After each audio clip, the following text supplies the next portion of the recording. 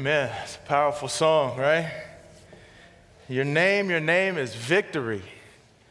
All praise will rise to Christ our King.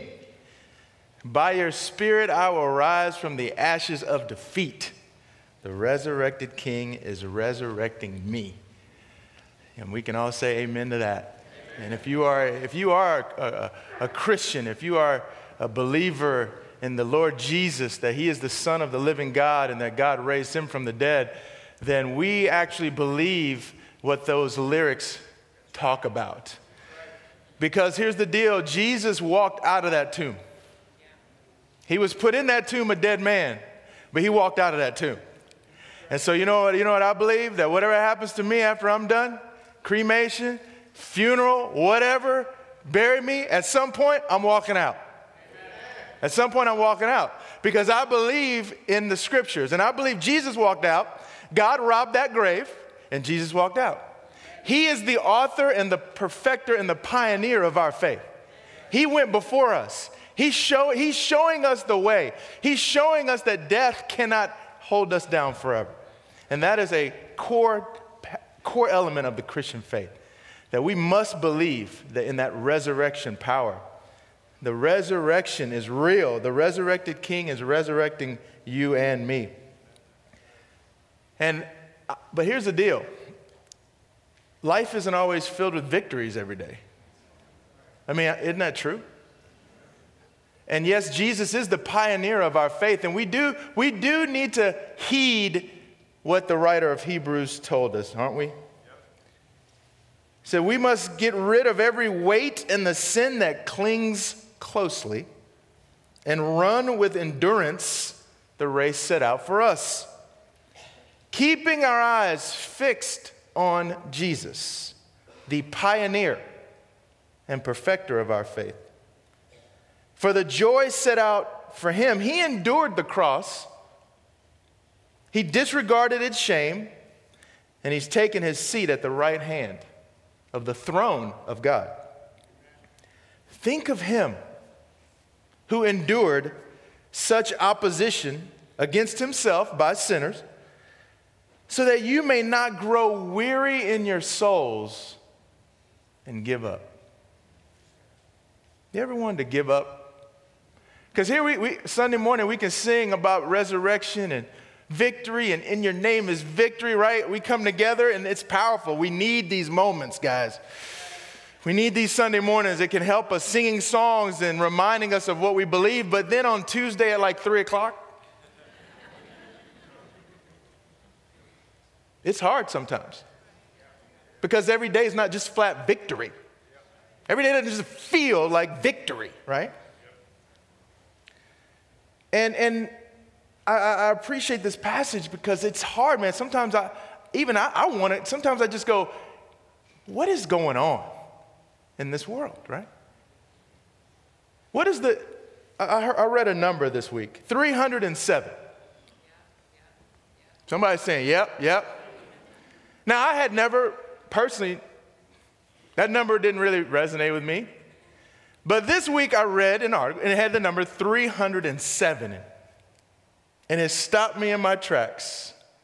And honestly, it was a moment of what am I going to do with my faith right now? 307 mass shootings in our country in 2018.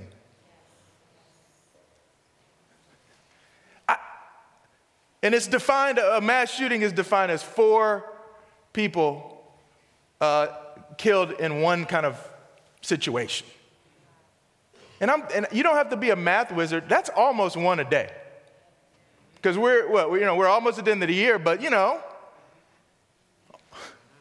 how do you process that?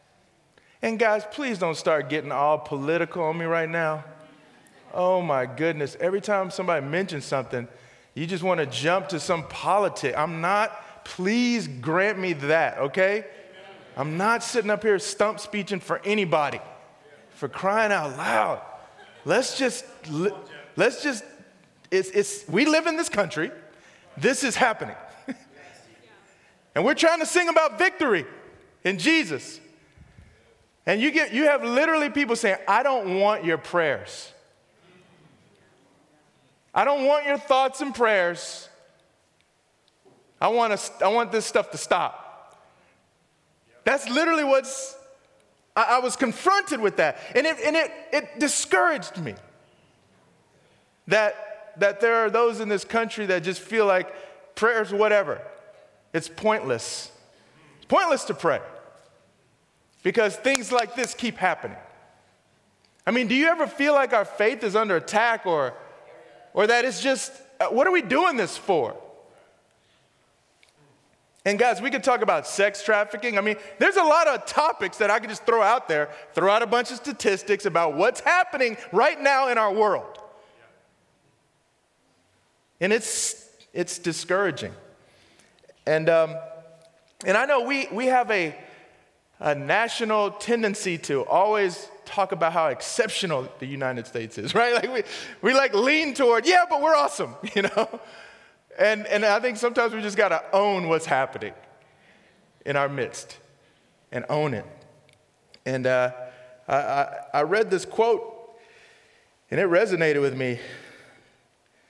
And the author of the book, his name's Daniel Hill, he said, while I can appreciate the importance of praise and celebration, I also see the damage that flows from an insufficient emphasis on lamenting. Suffering, tragedy, oppression, and pain are everyday realities for most of the earth's citizens.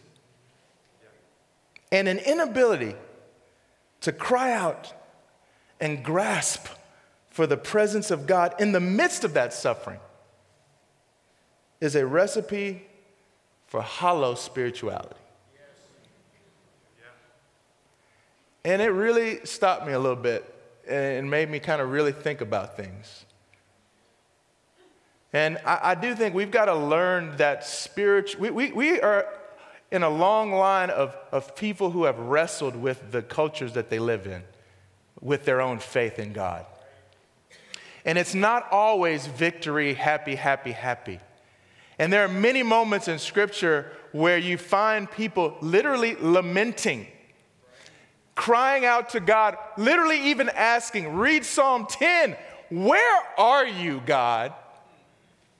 How long are you going to let this go on? I think that's a great place for us to learn how to go to emotionally with God. Is to learn how to lament what's going on in our world and not be afraid of it or to consider that some sign of weakness. I've been trying, and I've shared this with you, I've been really focusing in my own walk with God, and I really want to be effective in this world. I want to have an impact in this world, and I've shared with you, sometimes I feel like I've focused more on what I'm doing instead of who I'm becoming, right? And I think being with God needs to fuel what I do. And I've been trying to learn how to be better at that. Just spend time in meaningful quiet and solitude with God and really letting the scriptures get into my heart. And I want to encourage all of you that when you see the craziness going on in this world, is to not lose faith or get weary and want to give up. And don't go to that place where, you know what? Faith doesn't matter. This stuff's still going to happen. I think we've got to realize that suffering, pain, tragedy, it isn't something that can be fixed.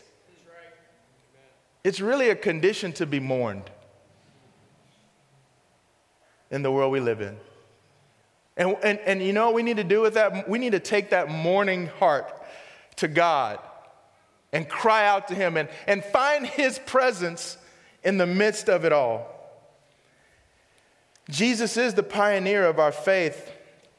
And I believe if there's one person that had to live with a lot of suffering, it was Jesus. He lived around a lot of suffering. Corrupt government? Check. Jesus had to deal with that. Corrupt religious leaders? Check. Jesus had to deal with that. Friends betraying you? Check. Jesus had to deal with that.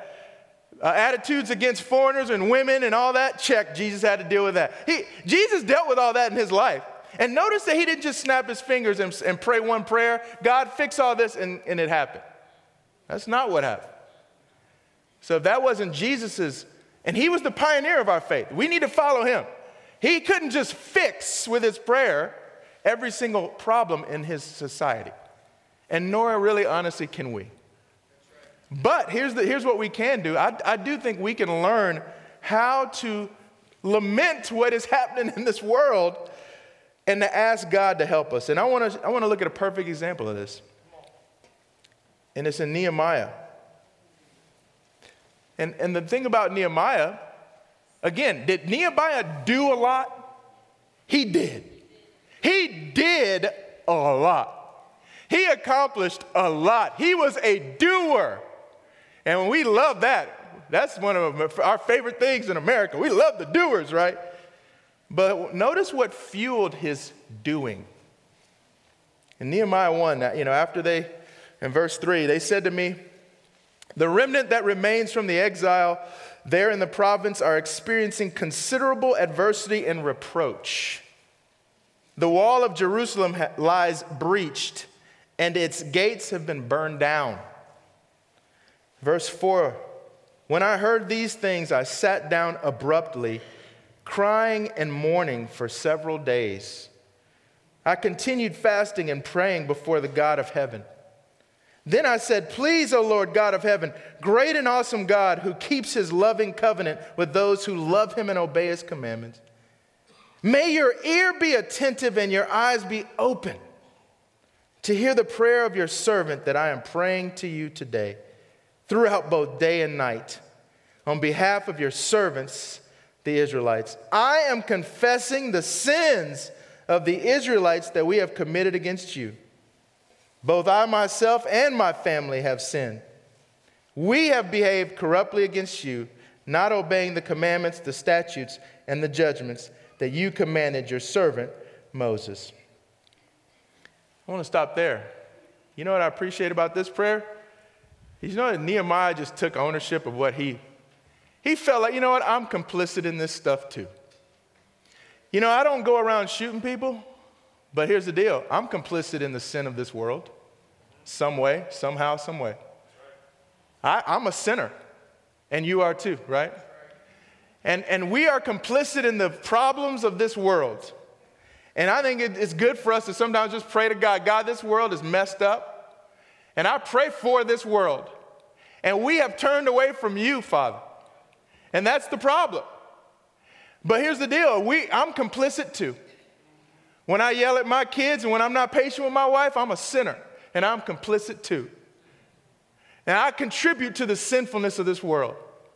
But I am not going to feel as though I have no hope. My hope is in you.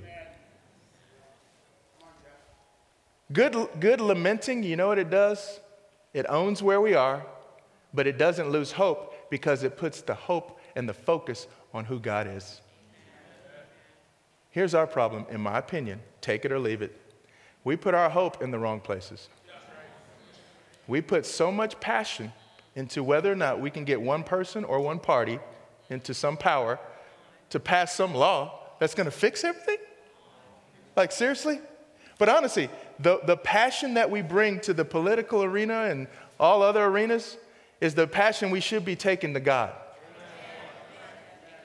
And lamenting, you know what good lamenting does? When we really do it right, we're humble, we acknowledge who we are, but we know that God is the one who can change things in his time, how he wants to. But here's the deal. We don't need to lose heart. We don't have to be filled with shame, self-hate. We don't have to go there. We just acknowledge who we are, but we put our hope in God and nowhere else. It reminds us of the human limitations to change this world. No human effort is going to change this world. It's only God. And may we cry out to him. And may we learn how to do that.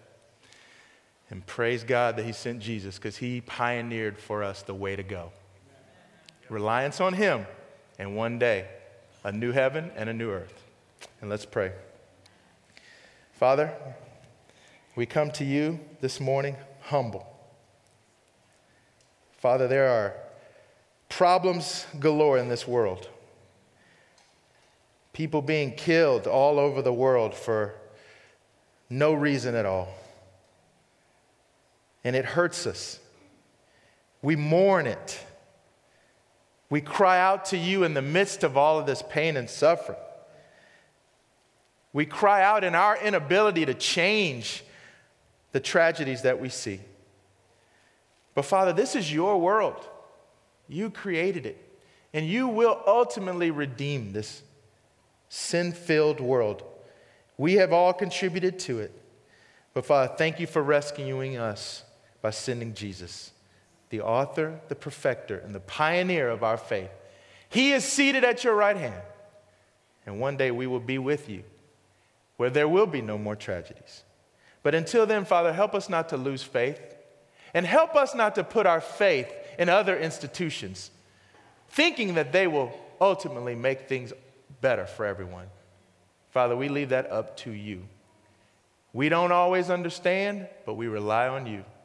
And we thank you for Jesus. And as we take the bread and the fruit of the vine that represents his body and blood, we proclaim that the only answers to change this world are found through him. Amen.